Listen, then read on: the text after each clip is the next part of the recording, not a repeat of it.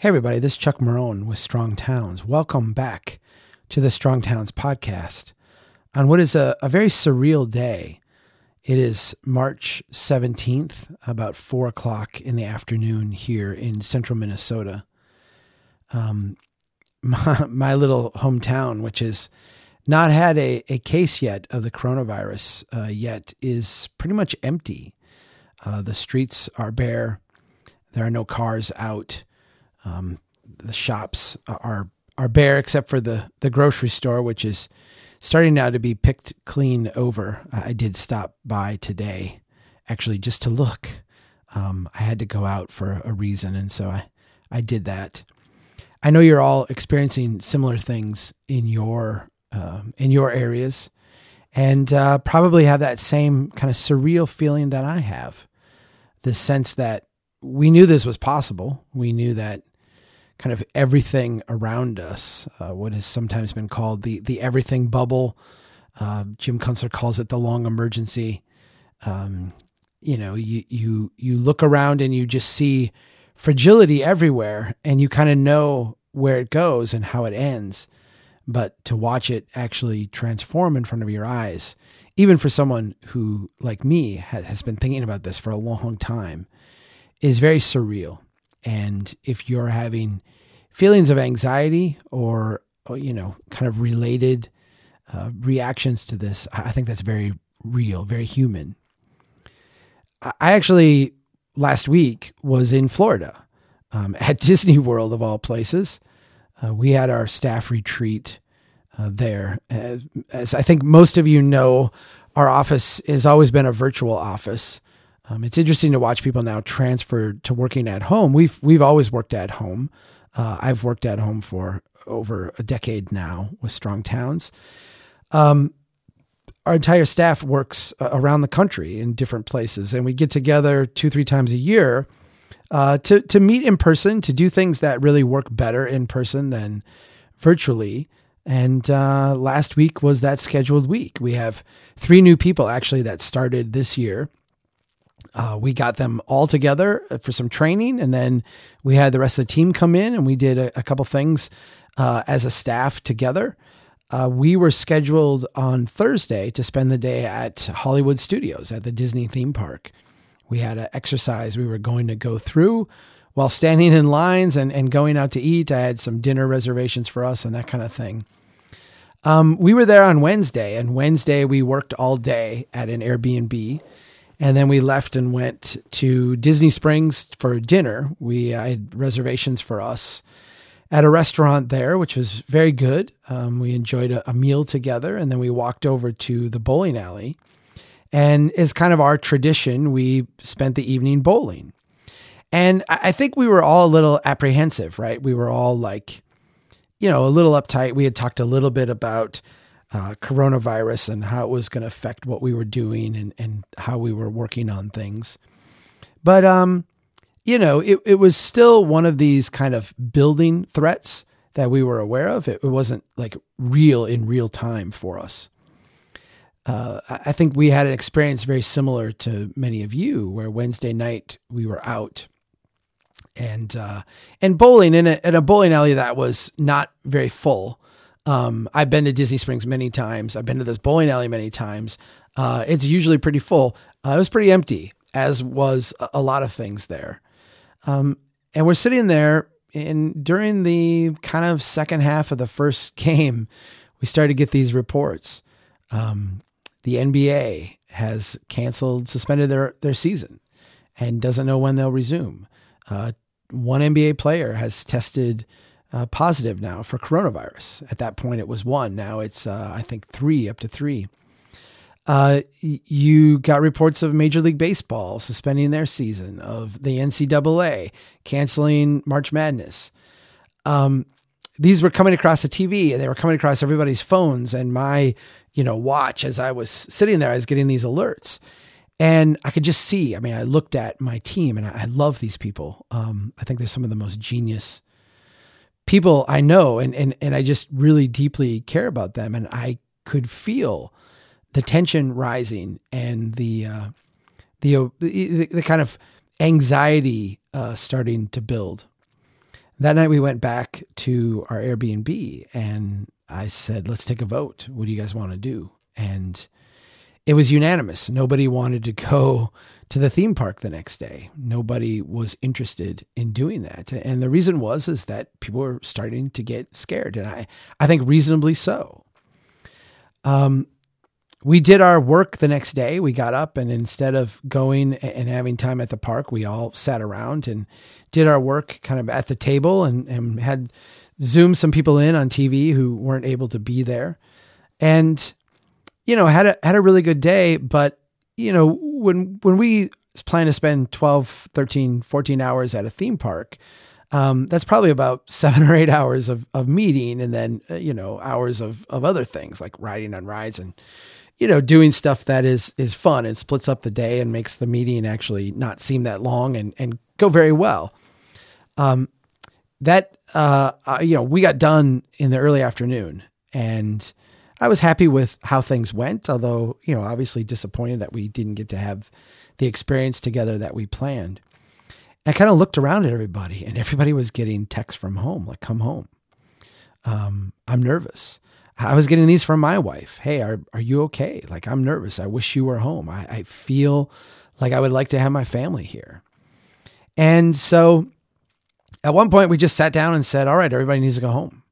And amazingly, the airlines had dropped their prices significantly. We actually changed flights and saved money on my flight, on other people's flights, got people home a lot earlier. We were sitting there at one point and I said, okay, you and you need to go home. Figure it out. And I called an Uber and I said, you go get packed. Your Uber's here in 15 minutes. You're going. And just shipped a bunch of people off to the airport and they're like, we're going home. I think that was the moment that evening before when the news started to roll in. And then the next day when we were kind of done working and like, okay, what do we do now? Where it was like, I think we need to get people home. I don't know if the flights are going to be traveling much longer. I don't know what's going to happen. Of course, arrived home and the kids, were home from school, came home from school that day. That was wound up to be their last day of school.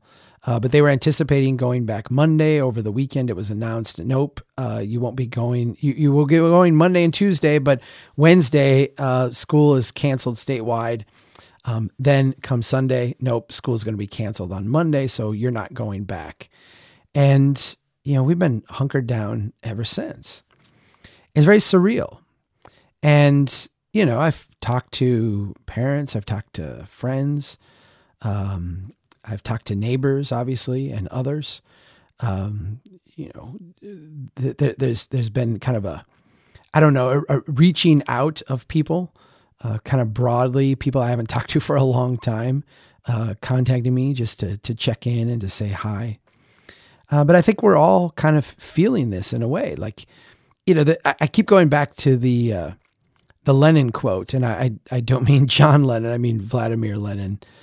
Back in the Russian Revolution, who said, there are decades when nothing happens, and then there are weeks when decades happen. And this is one of those weeks where decades are happening. At Strong Towns here, we've long talked about and discussed how fragile our society is, how fragile our development pattern is, how the very kind of foundation of our economy is built on this very fragile set of cultural beliefs, this very fragile set of financial transactions, this very fragile set of systems that we have created. It is not difficult, and I wrote this actually a while back. We will blame the coronavirus for this. I don't think historians will blame the coronavirus for what happens next. I think historians will look at the rickety bridge that we have created, and they will rightly blame the rickety bridge, not the last car that drove across it. It's hard to see today how we ever go back. And I say that, with some apprehension because I don't know what the future will bring. But I also say that with a lot of optimism. A lot of optimism about the future. This economy, our cities, the very dysfunction that we've been debating at the national level in our dysfunctional politics for many election cycles now. Are we going to lunge far left? Are we going to lunge far right? Each election, it gets more and more extreme, simply because there are no good ways to resolve this thing and preserve all of the systems and all the functioning that we've had the way we've had it. We created a series of complicated systems that were designed to solve the problems of the Great Depression and World War II. They were designed to end the business cycle, right? To smooth things out, to get rid of volatility. And, we look and we see periods of time where that happened, where we were able to, for long stretches of time, have prosperity, have rising standards of living, have, we're going to start sending everybody to college. We're going to get everybody through high school. We're going to, get everybody more stuff, get everybody bigger lots, get everybody more cars. When we measure all these things, we were able to, for a long period of time, provide this ridiculously high standard of living. For those of you that have read my book, I go through this in chapter 5 in some detail, how these very logical steps to try to improve life over time become this trap. They become this thing that you can't back down from. And when given the opportunity to make hard choices, do we rework how we're doing things, respond to this painful feedback that, things really aren't working with some adjustments in our approach, our behavior, our, way of developing and building our places? Do we question these systems we built, or do we borrow more money, print more money, pump more capital, and pump more, efficiency into our system, in the idea that if we just did more and more and more, it will get us to a better place? We consistently have chosen B. We've consistently chosen, and it's funny because we've shrouded it. We've wrapped it in this idea of bravery and courage. Even the people who are talking modern monetary theory a year ago were talking about having the courage to see this in a different way and the courage to, print and borrow as much money as we need. I find this language kind of ludicrous, right? It's not courageous. Courageous would be actually not giving in to the human impulse, but not giving in to the idea that, this is a hill we've conquered, that we can't back down from. And so we're backing down from this hill. I don't see how things go back to the way they were. And I say that, it's funny because I listen to CNBC quite a bit. I almost said MSNBC. I've never listened to MSNBC, Fox News, rarely CNN. I do listen to CNN on election night, but that's once every 4 years. I don't listen to those cable news networks, but I do turn on CNBC. And part of it is just to get it's almost like I'm practicing a foreign language, right? You know how when you learn a foreign language, it goes away if you don't practice it. And I feel like turning on CNBC now and then is a way to exercise that foreign language, because they talk about the world, they talk about life, they talk about things, but in just bizarre terms that make no sense because they don't comport to any reality that we experience. Yet they are literally shaping the way we respond to things like this global pandemic. And so I've been watching a little bit of CNBC lately, and it's fascinating because the debate last week or 2 weeks ago was, will we have a downturn or not? Will growth slow or not? And then it was, will we have a recession or not? Or no, it wasn't even that yet. We weren't even to that point. It was, will this be a 2 week or 3 week thing, or will it be longer? Will there ultimately be a recession? Will we have negative growth for a quarter, or will it extend beyond that? It's bizarre land. It's bizarre land. And the thing that is bizarre about it is that every single increment of change has like shifted that Overton window, right? It's created a whole new realm of possibility. I'm going to tell you something, and I don't say this, take this the right way. I'm not going to say this as a way to brag or what have you. I did a whole podcast a year and change ago about my own investment portfolio and how I had most of my money in cash or money markets or things that were like ridiculously stable.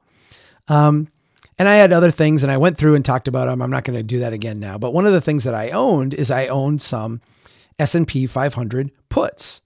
A put option is an option for you to sell at a certain price within a certain time period. And I own a bunch of S&P 500 put options. So I have the right to sell people shares of the S&P 500 index at a certain strike price. Well, I'll just tell you the strike price. I had some at 200 and some at 225. For those of you that know options, those were very out of the money options when I bought them. I bought them, I don't know, a year ago, change. I bought some cents, some added some. I try to keep some that are far dated out. I own some at 200. I own some at 225. That means that I am able to, at any point between now and whenever they expire, which is quite a ways in the future, sell people shares of the S&P 500 index, and they have to buy them at 200 or 225. Well, just a month ago, the S&P 500, the SPY, the SPY, was trading at something like 320 or 330. The S&P 500 index was at 3,300. I mean, it was, SPY is a 10% of the index. These are insane. Like, this was insane. To say that my options were worthless they had lost like 96% of their value. There was no market for them. No one was trading them. They were way, way, way out of the money. These were almost worthless investments that I had sitting there essentially as insurance. On the days when the stock market's been way, way, way down, those options have gone far up. And I want to say yesterday, we closed at like 2,400 something on the S&P. So 240 on the, I think it was 243 on the SPY where I've got the put options. And so all of a sudden my 225 put options are in the money. There is actually like reality that they could be cashed in. This is what I mean by things shifting. Every day things shift, and they're shifting in like earthquake, seismic, ways, like, 7+ on the Richter scale kind of ways, day after day after day after day. This virus isn't going away. And, I've listened to some epidemiologists discuss this. I've listened to some scientists discuss this at length. Probably one of the most telling things that were pointed out to me is that, if you think about like the way we actually end this as a vaccines take time to grow. I mean, whether it works or not, and that's a whole nother process, they take time to culture. They take time to grow. You can't have a baby and then make them an adult in 3 weeks. There's a maturing process that they go through to get to adulthood. And when you think about viruses that you're going to test different strains, or you're going to develop them, or you're going to put them in different animals to test, whether they're going to hurt people or not, you're talking about something that takes time. It's a physical constraint that cannot be rushed. And it's not like the FDA is going to be bureaucratic. The holdup, it's not that, the lawyers are going to step in and say, well, you've got, that's not the delay. The delay is just nature. Like, nature takes a while to brew this stuff, to actually, create the living organisms to make this happen. This is not going to be over soon. We're not quarantined in the sense that we're locked in. I think San Francisco and parts of California are the only places I'm aware of in North America right now that have that. But we've been encouraged to stay home. I firmly believe in this. I think most of you at this point have probably seen the idea of flattening the curve. If you haven't, just very quickly, the idea is that we only have a finite number of beds in our emergency response system. We only have a finite capacity in our emergency response system. If we're essentially all going to get it, or 50% or 60% of us are going to get this virus at some point, it would be far, far better for us to have that happen over a 6-month, 9-month, 12-month period of time than to have it happen within a 1-month period of time. Because if all of us show up at the hospital in the next month, there's not going to be enough room. But if we can spread out the rate at which people go in over a number of months, there'll be room for everybody, and we can give everybody the highest quality of treatment. That's called shifting the curve, or lowering the curve, or bending the curve. I've heard it said different ways, but the idea is to take this surge and flatten it out and spread it out over a longer period of time. When you look at what's gone on in Italy, it's been the opposite, right? All of a sudden, no one's sick, no one's sick, no one's sick. Few people are sick, a cluster here, a cluster there, bam. Scores of people are sick. That's what the exponential growth function does to you. And so all of a sudden, they're giving reports, where healthy middle-aged people that just need to be like intubated or given, a respirator or what have you, can't get access to that because there's surge, because the hospitals are overwhelmed, and people who could be saved with just routine treatment are being denied that treatment just simply because there isn't capacity. That's what we're trying to do. So I'm at home. I'm at home with my wife and my daughters and my dog. And, we've got a little bit of food. I laugh because I have created the strategic Diet Mountain Dew reserve is what I've called it. But I think at the end of the day, we are going to have to, and as Jim Kunstler has said for a long, long time, make different arrangements, adjust to a new reality. I don't know what this is going to look like. I really don't know what it's going to look like. I can tell you what's going to happen, from the CNBC crowd. We're going to do whatever we can to prop this sucker up. I go back to the Winston Churchill quote, you can always count on America to do the right thing after they've exhausted all of their options. And I kind of feel like that's what we're going to go through. We're going to go through the 12 stages of grief, and we're going to linger a long time on denial, right? We're going to try to prop this thing back up and make it all work again and make it all go back to the way it was. I don't think it's going back to the way it was. So there's two things here that I think are urgent takeaways today. First of all, as Strong Towns advocates, it's our time, right? We've been preparing for a long time to have local leaders assert themselves, to basically have an example for others to follow, have the ideas be in place to share them and have them take hold. Essentially, fill the void, fill the vacuum that's being left by others as this whole kind of edifice of fragility starts to be exposed and recede. This is our time. We're ready for this. We're here. Let's step up and do it. And I think the other part is that, our economy is going to get local very, very quick. People are going to need us to help explain that, to help walk them through that, to help deal with those 12 stages of grief and get them to a place where they can actually start to do something productive. And we can save lives. We can improve people's lives. We can actually make the world a better place if we get on this. If we assert ourselves, if we stand up and at the local level say, all right, no one's coming to rescue us. No one's going to fix this. No one is going to make this all better. No one's going to put this all back together again. We need to do this. So at Strong Towns, we have been talking about this now internally. And we're going to do a little bit of shifting in our programming. This podcast usually comes out on Mondays. We actually held an episode we had in reserve because we're like, nope, let's rethink this and figure out where we're at.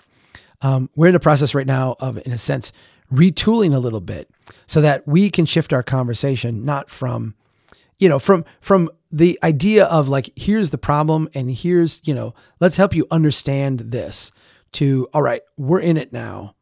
What's coming next? How do we handle it? Let's work together. Let's figure this out. That's where we're at. And so expect to see a lot more from us here on this channel. We're going to try to, my travel schedule is now down to nothing. I'm booked, into November, and basically like the next couple of months have just gotten wiped out, like completely canceled. And so I'm going to be around. I'm going to have extra time, extra capacity. I'm not going to be getting on flights and flying places. I'm not going to be doing events all over. So we're going to lean into this moment, and we're going to help you, Strong Towns Advocate,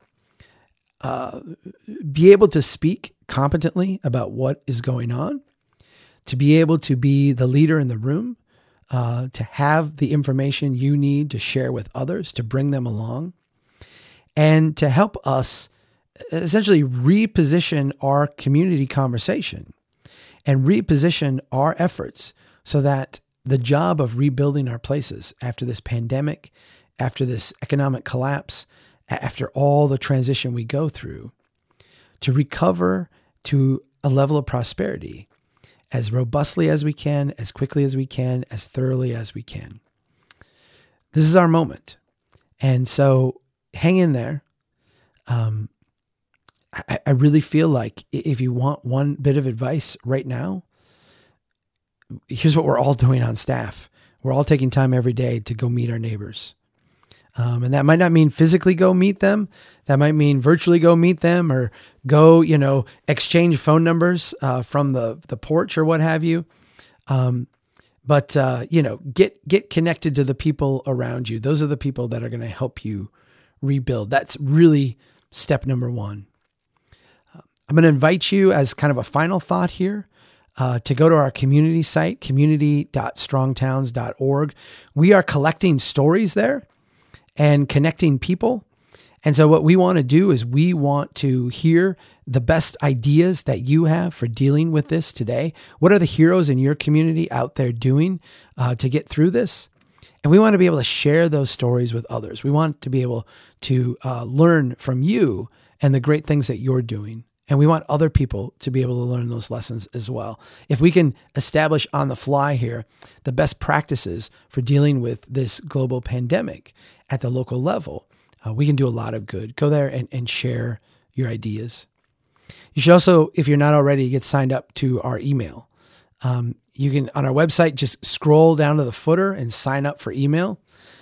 You will get in our email now a stepped up routine of daily insights like this, daily tips, things you can work on, things you can do, stuff you can share to help with this retooling, so that when we emerge and come back out of our isolation and our homes, we're not going to go back to crazy.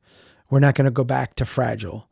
We're going to start where we are, and we're going to build something real, something strong, something resilient, something that actually sustains our prosperity.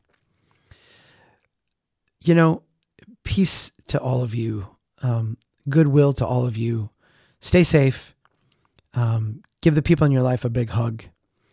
And as I told the entire team here, when you fly on an airplane, they come on and they give you the safety briefing. They tell you if the oxygen mask comes down to put your own mask on before you go put someone else's on. Take that advice here. Look after yourself. Try to keep a normal schedule. Try to eat healthy. Try to get some exercise. Try to talk to people on a daily basis. Look after yourself. Keep the news off. You can get all the headlines you need in 20 minutes of looking at the news. Don't sit and scroll the feeds. Don't sit and hang out and get every last detail. We got too much work to do, and you are too important to getting that work done. So take care of yourself. Love you guys. We'll talk again soon. Keep doing what you can to build a strong town. Take care.